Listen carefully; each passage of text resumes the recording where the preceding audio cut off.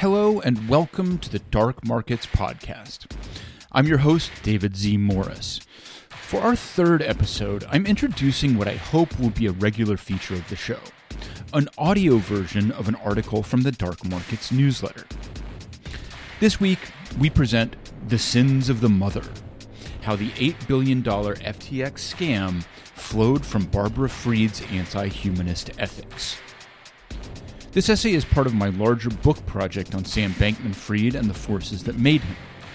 You can get access to many other deep dives on this and related topics by subscribing to the Dark Markets newsletter at davidzmorris.substack.com. One of the central oddities of the entire FTX saga is that both Barbara Fried and Joe Bankman, Sam's father, are business and legal ethicists. Barbara's work is the more interesting case here. It appears very likely that her determinist and utilitarian worldview helped prime Sam to be receptive to effective altruism later in life, and helped lay the groundwork for the ethical stances that allowed Bankman-Fried to excuse his gargantuan embezzlement of FTX customer funds. We have much more to come. And make sure you listen back to our previous episodes with FTX class action leader Sunil Kavuri and citizen journalist Tiffany Fong.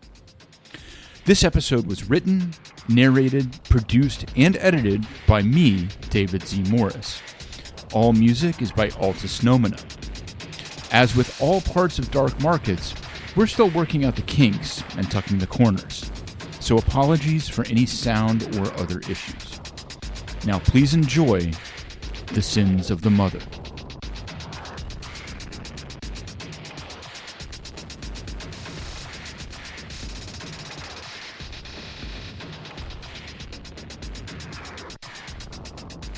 The crimes of Sam Bankman-Fried remain fascinating because they implicate so many powerful forces and groups in our society, and because the extent of that entanglement isn't yet entirely clear. One major entanglement is via Bankman-Fried's parents, Joe Bankman and Barbara Fried. Not just professors at elite Stanford University, but professors of business and legal ethics. His parents' Stanford colleagues Larry Kramer and Andreas Papke contributed to Bankman-Fried's bail, purportedly out of simple support for Barbara and Joe as friends. Stanford law professor David Mills advised on Sam's notably hapless legal defense. Joe and Barbara were also directly implicated in their son's crimes.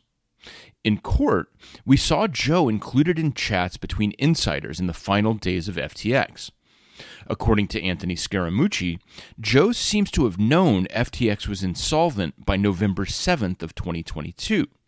Weeks before that information was public, and during a time when his son was still lying to the public about FTX's state.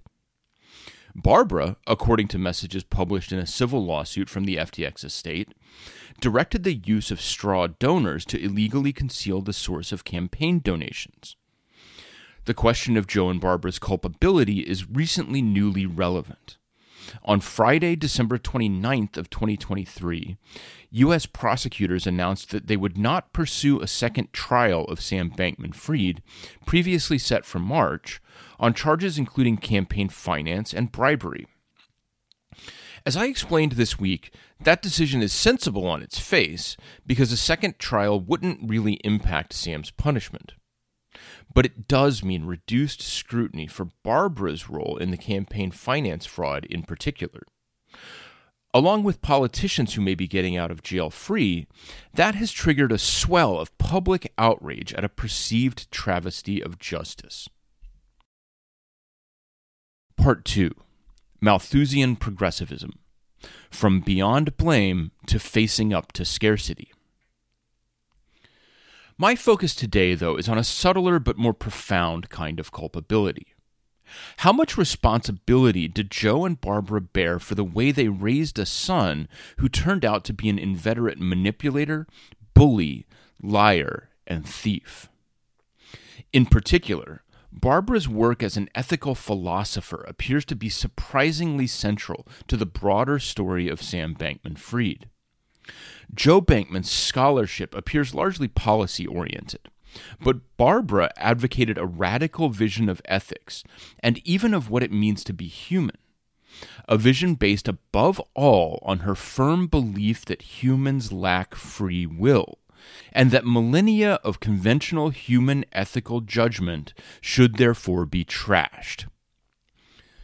Barbara Fried's mechanistic view of humanity is tied to her die-hard utilitarianism, the belief that all ethical judgment should be oriented to the goal of maximizing total well-being rather than on specific ethical rules. In particular, Fried devoted much of her work to attacking John Rawls, a philosopher whose book A Theory of Justice argued for a fair distribution of rights in society. Very roughly, a stance that prioritizes ethical standards over outcomes. Fried's opposition to Rawls is, I'm sure, quite a nuanced thing, but it renders down to a simple fact. Barbara Fried is a legal scholar who doesn't regard justice as an important value, at least not as any normal person would understand that word. Despite her opposition to Rawls' deeply progressive stance, though, Fried viewed her own utilitarianism and determinism as progressive. She deployed it, as we'll see, to argue for things like better treatment of prisoners. But her views also displayed a strange tendency to horseshoe around to rather authoritarian sentiments. Her most recent book, for instance, is titled Facing Up to Scarcity, a grim Malthusian dictum that conjures visions of ration cards and work camps. Finally, implicit in Fried's worldview is rationalism, the assumption that the world is fully knowable.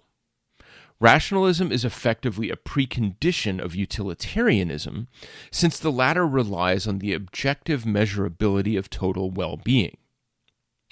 This rationalist plank of Barbara Fried's worldview, though often implicit, may have been the most significant influence on her son.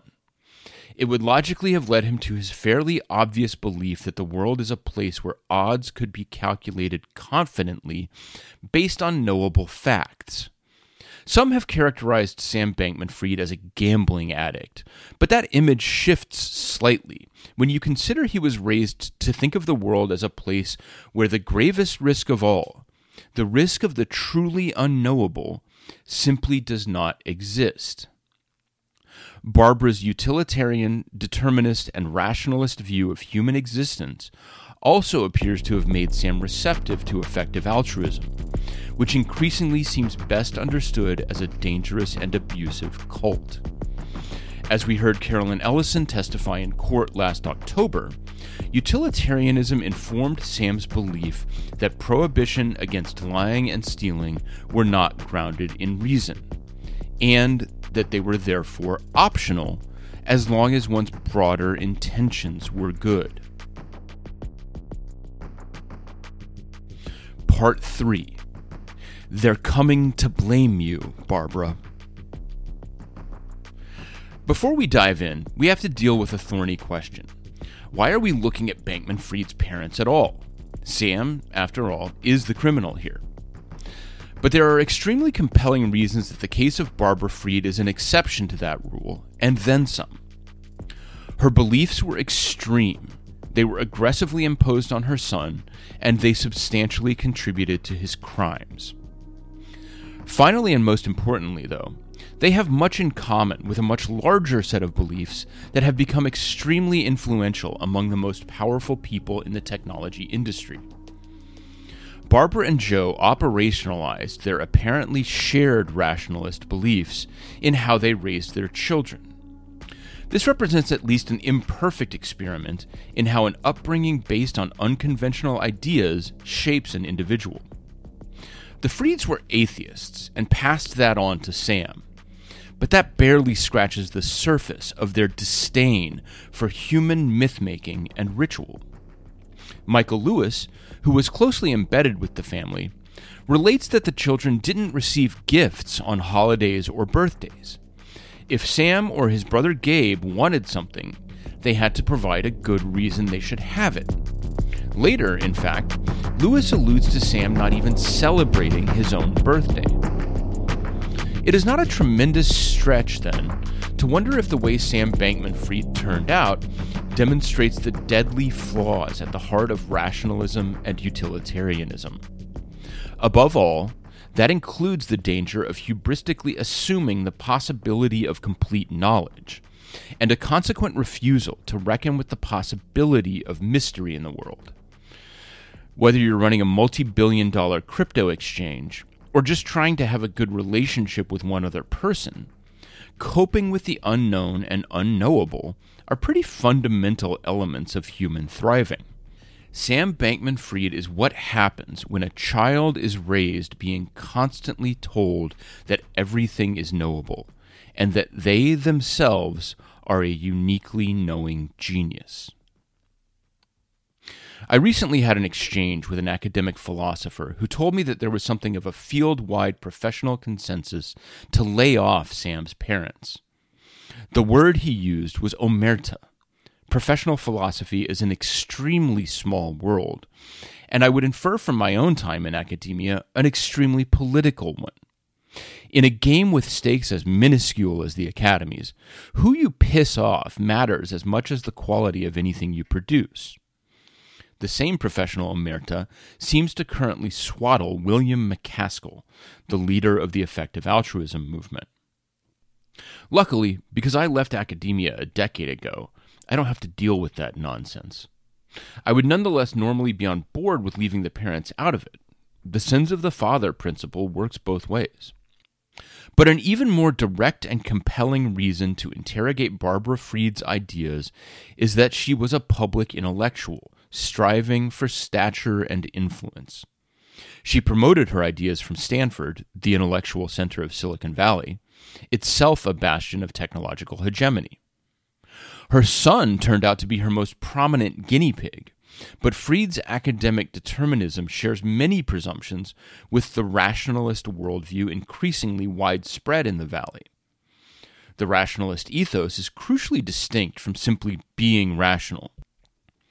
Instead, it is strongly associated with ideas including long-termism, existential risk, and transhumanism, to form what philosopher Emil Torres calls the TESCREAL bundle, TESCREAL, for the various ideologies contained within it. A simple commonality between Silicon Valley rationalism and Barbara Fried's rationalist determinism, though, is that her rationalism is the opposite of humanism. That is, Fried implicitly rejects the notion that there is anything truly special about humans, whether you're inclined to call it free will, a soul, or simply inherent self-determination. While not articulated explicitly in either case, this same underlying assumption is one reason long-termists, and the effective altruists who ascribe to long-termism, can justify a functional disregard for the fate of currently living humans in favor of those who may live in the future. The rationalist constellation holds increasing sway, not just in professional tech circles, but in public dialogues about tech. Effective accelerationism is also rooted in rationalism, culturally, if not necessarily philosophically. This is why a deeper exploration is important. These ideas have broad influence over some of the most powerful people in our society, and it seems they may be inherently dangerous.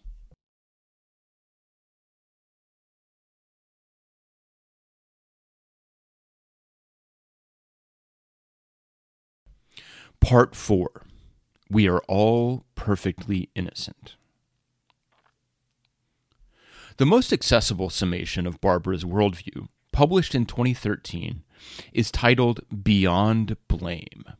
And yes, I know it sounds like I'm making this up. The piece boils down to a progressive argument for prison reform, but on the extremely overplayed presumption that neuroscience has definitively proven that humans are merely machines. I'm well trained enough as a philosopher myself to know that this is a radical claim that needs far more support than Barbara gives it. But you don't have to trust me. Beyond Blame was the occasion of a roundtable at the Boston Review where it was published, and it was treated to rebuttals from an array of high-profile professional, ethical, and legal philosophers, which makes for a very convenient snippet of the broader professional discourse. Barbara Fried's main argument in Beyond Blame is that because human action is determined by circumstances like upbringing, humans have no free will. One of the respondents to the essay, Paul Bloom, describes Barbara Fried's stance as, quote, straight out of Philosophy 101. To blame someone assumes they could have done otherwise, but all of our actions are caused by our circumstances, including our genes and our upbringing, end quote. Revealingly, Fried simply asserts that determinism is obvious, even if it's not proven yet. Quote, the study of the brain is in its infancy, she prognosticates. As it advances, the evidence for determinism will surely grow. End quote. That sentence wouldn't pass muster in a freshman composition paper. She bases her entire worldview, it seems, on the faith that science will eventually discover that the brain is nothing but a computer. As that single sentence makes clear, this itself is nothing but faith, as ultimately are all forms of hardcore rationalism. No different from figures like Eliezer Yudkowsky, Fried's work betrays nothing so much as a frantic compulsion to ward off man's greatest and oldest fear of the unknown. In fact, Fried's admitted leap of faith to determinism is not an independent conclusion at all, but a necessary pillar for her rationalism and consequentialism. The ability to predict the future consequences of your actions ultimately requires erasing the unpredictable free will and with it the humanity of others. Be that as it may, Fried spells out how the presumed lack of free will in turn implies that humans should not be judged or blamed for their actions, even those that harm other people. The functional upshot of these arguments is Fried advocating for a more reform-oriented prison system against the current system that she sees as abusive, vindictive, and punitive. It must be said that the essay repeatedly trips on its own feet in the movement between determinism and prison reform. Fried's critique of the prison system is so sensible it goes without saying. Our current prison system is a heinous crime perpetrated in our names.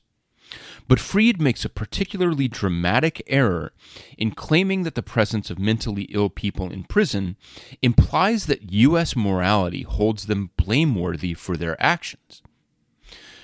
As Brian Leiter, also a legal philosopher, puts it in his response to Fried, quote, "It is an error to think that the work of professional philosophers in just the last 40 years says anything especially revealing about penal policy.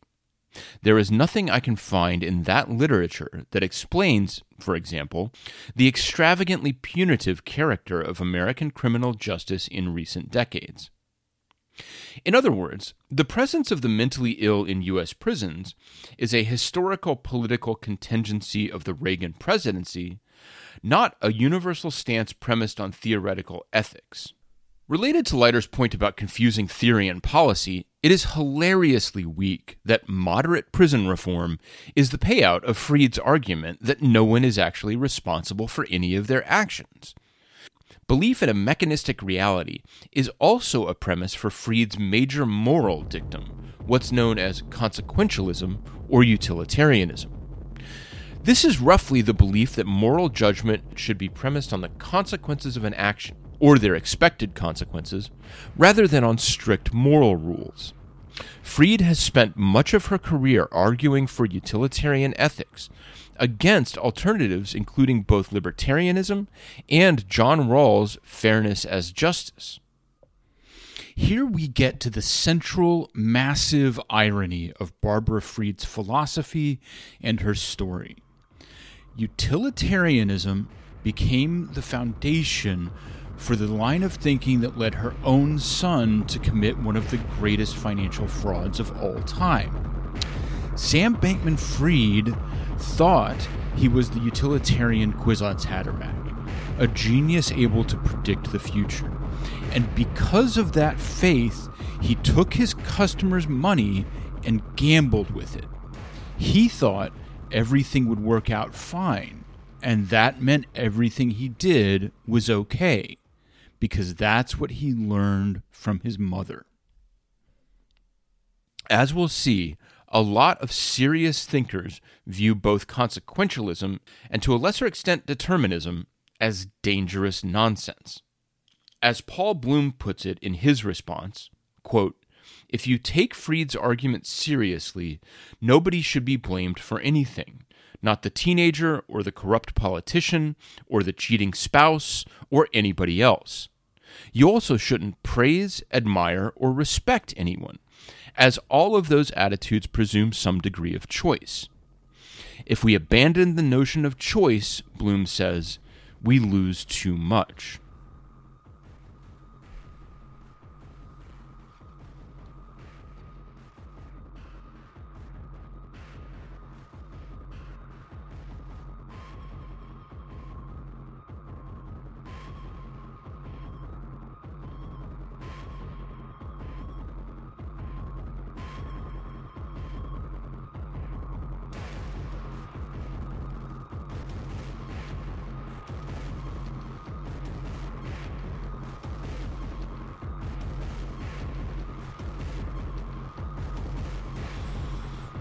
Part 5.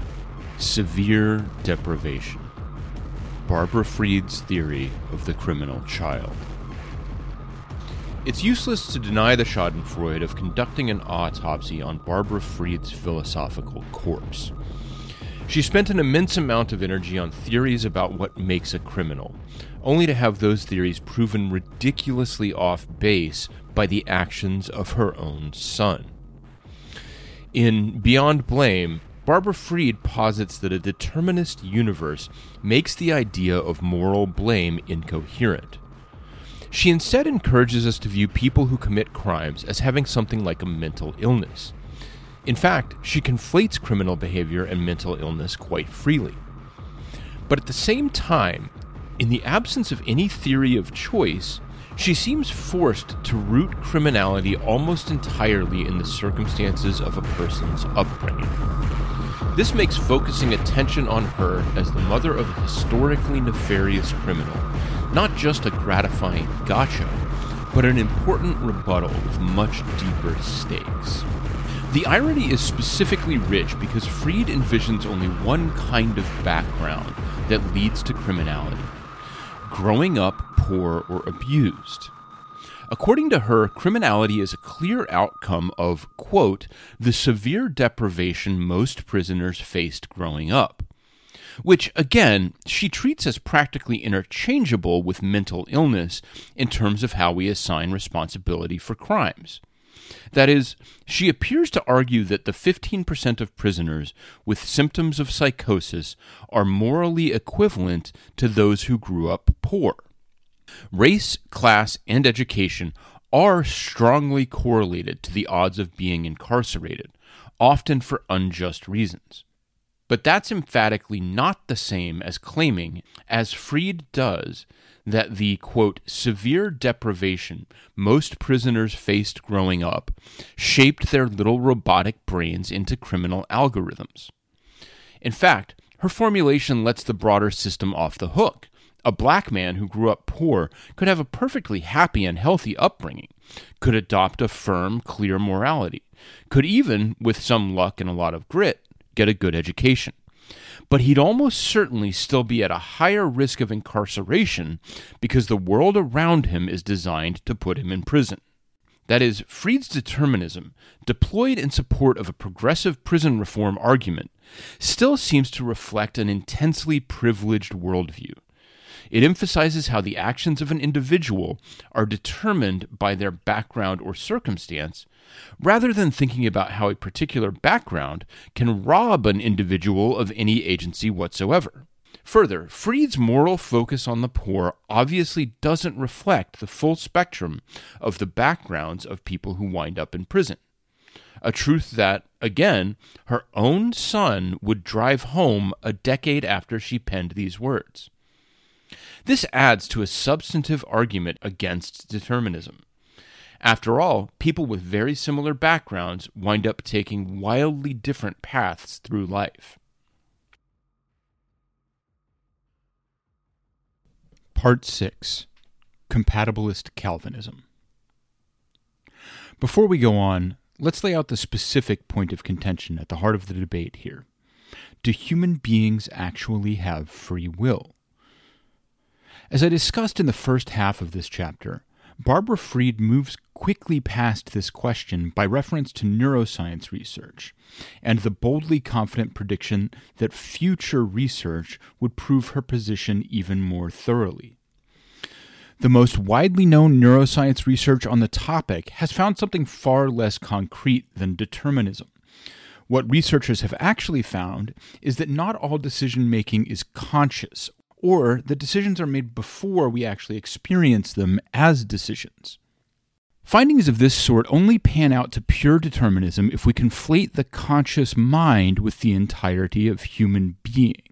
That is, Barbara Fried's leap to determinism from current brain science hinges entirely on assuming that there is no such thing as unconscious or preconscious thought. These concepts were most famously developed by Sigmund Freud, who we'll encounter again in a bit. Significantly, Freud is absolutely loathed by and has been the target of a sustained campaign of discreditation by the precise sort of rationalist and scientistic thinkers of which Barbara Fried is a sterling representative. Scientism is a very important word in our current moment. It means not simply belief in scientific inquiry, but a belief that scientific inquiry is the only valid mode of inquiry and the only valid form of knowledge. Effective altruism, with its love of made-up probabilities and pseudo-logical word games, is the absolute epitome of debased scientism, and Bankman-Fried's destructive downfall is a real-world rebuttal of its narrow-minded approach to understanding. The problem that Barbara Fried was tackling was this. Once one accepts a deterministic universe, and specifically deterministic human behavior, there can be no such thing as morality or ethics. Moral judgment is only meaningful if an acting subject is free to choose differently than they do. Of course, this presents a severe practical problem for, having a society. As Fried herself essentially argues, it makes no sense to blame or punish human beings for violating social or ethical norms if we are all effectively robots. Instead, she essentially argues that we should conceive of punishment as strictly a reform function. Sometimes you have to reprogram the robot, but there's still no such thing as a bad robot. But this is unpalatable to most people, even if determinism itself were on more solid evidentiary grounds. As Fried reviews in her essay, this has led to a large body of thought on what's known as compatibilism, efforts to reconcile morality with determinism. For her part, Fried seems to regard compatibilism as a kind of cowardice, characterizing it as equivocation. A more generous, curious mind might instead consider compatibilism a provisional attempt to reconcile two very complex, counterbalancing truths. On the one hand, neuroscience aside, we can't deny that we are heavily embedded in our environment, guided by genetics and society and other things we can't control. On the other hand, there are very strong reasons that, as Fried says, quote, the majority of contemporary philosophers writing on the subject of free will and ethics are compatibilists, end quote. Despite an increasing awareness of humans' social and biological dependencies, we experience our own existence as a series of choices and sit at the far end of a 10,000-year legacy of holding individuals responsible for their actions. Here again, as Peter Bloom puts it in one of the rebuttals to Barbara Fried's essay, we give up too much if we reject this massive, concrete evidence for at least some form of validity for both free will and, in turn, blame. Instead of grappling with this deeply challenging but fascinating loggerheads, Fried addresses what some might call a straw man, the 16th century theologian John Calvin. Calvin preached two seemingly incompatible theological positions: predestination and sin. Predestination was the idea that certain people were flagged to go to heaven before they were even born, an early articulation of determinism in the form of theology. Sin, on the other hand, is an ethos of blame and individual responsibility. Calvin is just one example, though. Quote, "The compatibilist position," Fried writes, "has been around for a long time, with the role of determinism played variously by fate, luck, the gods, God, and social and biological forces." End quote. Here again one sees in Barbara the hubris that marked Sam Bankman-Fried for disaster. Yes, humans have struggled with this puzzle since the dawn of conscious thought, but I alone can fix it. At the same time, Fried does not seem to reflect much on the fact that she, a materialist atheist, has the same reductive view of human nature as a 16th century religious fanatic who had never heard of a germ. Resolving the intractable conundrum of free will isn't my task here, so I offer only a tentative counterpoint: that free will can be theoretically grounded in the separation of the mind from the brain. The emergence of consciousness from matter may itself be a kind of miraculous conception that removes conscious beings from the flow of materialist fate by giving us the power to think and decide.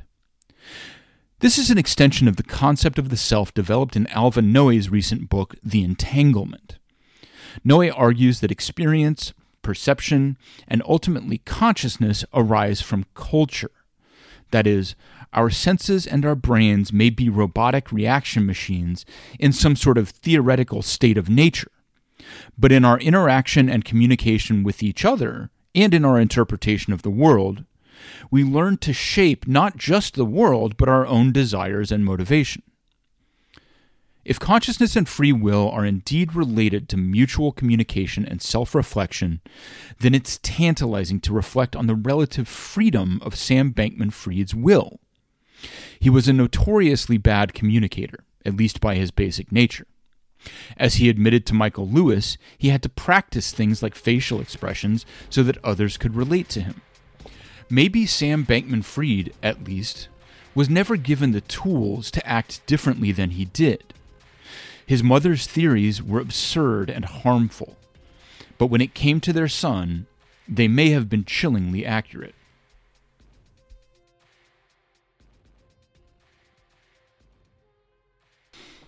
Part 7. Determinism and the Return of the Repressed.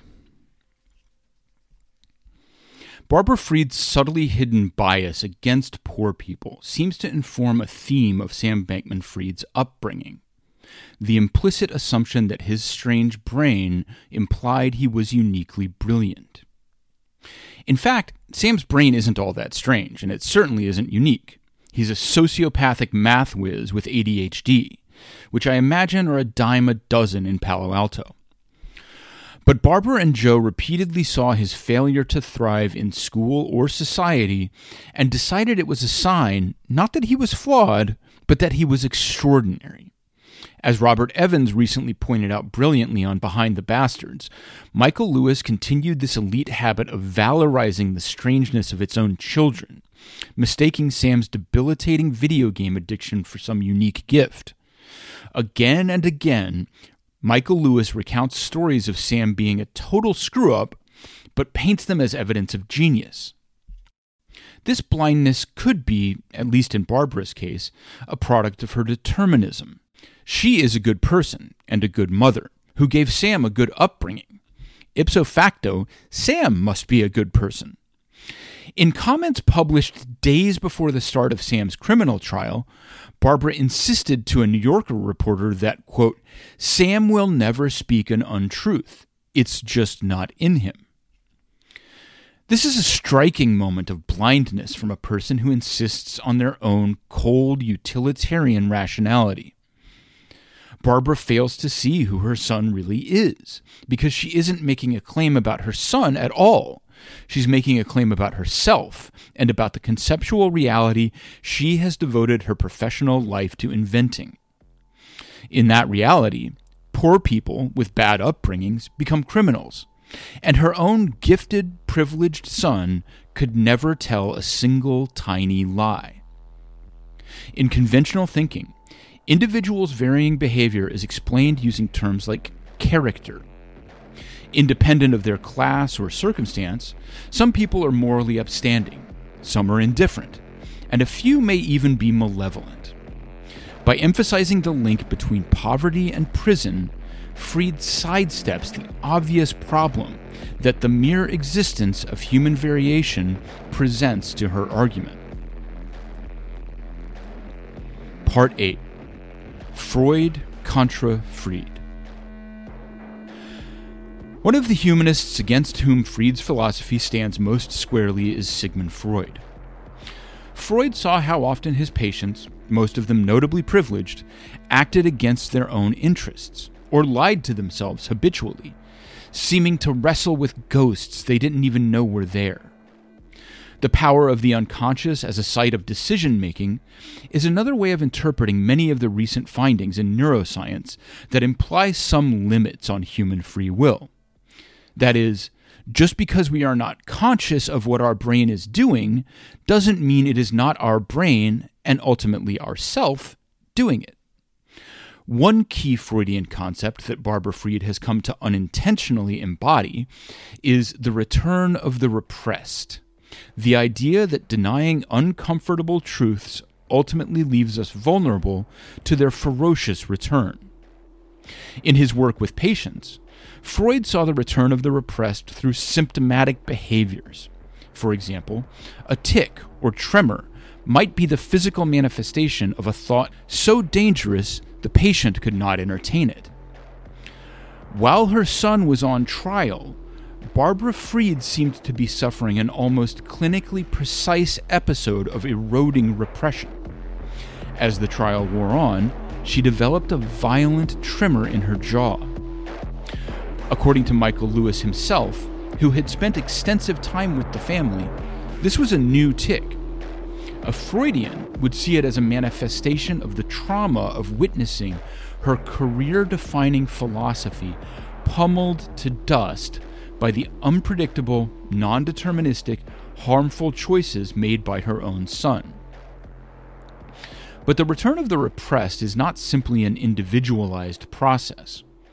Those who came after Freud have expanded the concept to include the possibility that the repressed can return from beneath society-scale acts of denial or willful ignorance, including despite collective acts of historical forgetting. Barbara Freed made herself an avatar of just this sort of social-scale repression of the uncomfortable in her role as a professional determinist philosopher.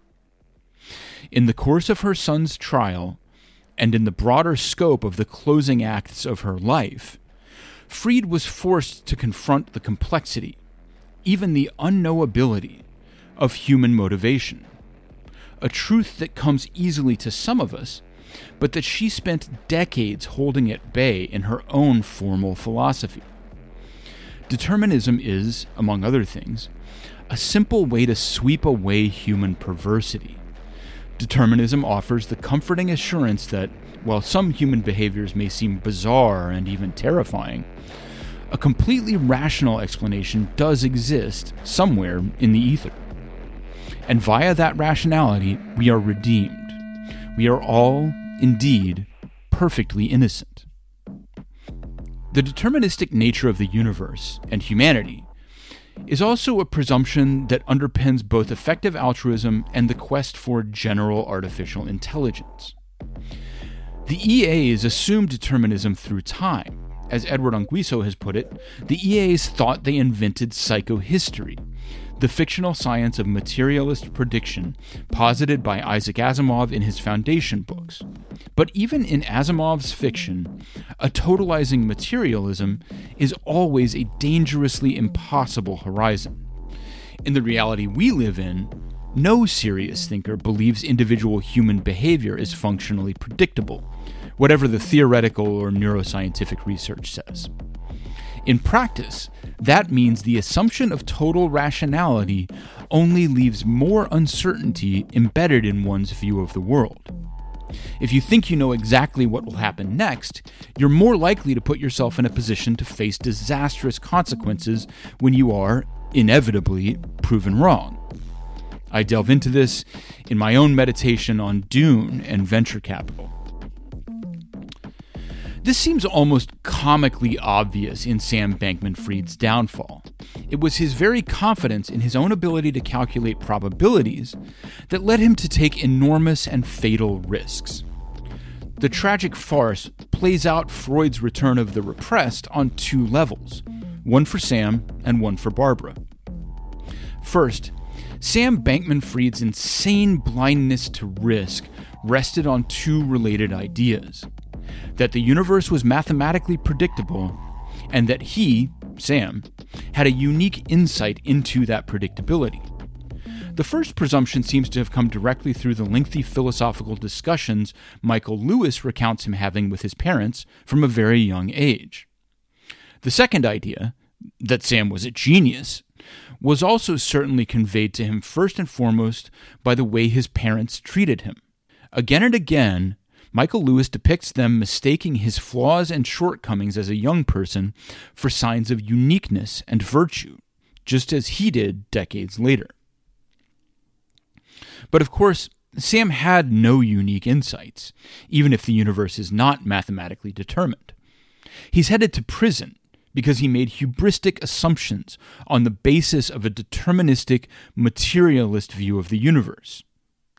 And through her son's fatal adoption of her own worldview, Barbara Fried suffered the return of the repressed in a second way. Her determinism is a formalized academic analog to the therapeutic subject in denial of their own trauma, disorders, and desires. It is extremely tempting to put her 2013 writing in the context of her son Sam's life. At the time, he would have been about 20 years old. Perhaps a time when a parent starts questioning whether their child's strange behaviors are quirks or something more deeply flawed. Doubling down on determinism would have forced Fried to reckon with her own role in what Sam became. But it at least would have allowed her to push away early indications that her son lacked certain basic human intuitions, that he was fundamentally flawed at the level of his soul or character, that, in some ultimate sense, Sam was evil. As Freud saw again and again, such rejections, however strategic, inevitably fail. Barbara Fried's nihilistic materialism and its arid deterministic moral universe literally gave birth to a swindling criminal. Even more ironically, while he clearly shared his mother's determinist materialism, Sam constantly positioned himself as free from the threads of fate. He was the unique genius, the constant calculator who could transcend the binds of circumstance to become truly free. At every turn, Sam Bankman-Fried absolutely begged you to impute canny, calculated choice to every one of his decisions. A choice that his own professed philosophy assumed does not exist. That, when it comes down to it, was the most important lesson Sam Bankman-Fried learned from his mother's work. And it's the same lesson that many of the rationalist tech elite still implicitly hold, from Mark Zuckerberg to Peter Thiel to Sam Altman. The lesson was this: that nobody was truly a person but him.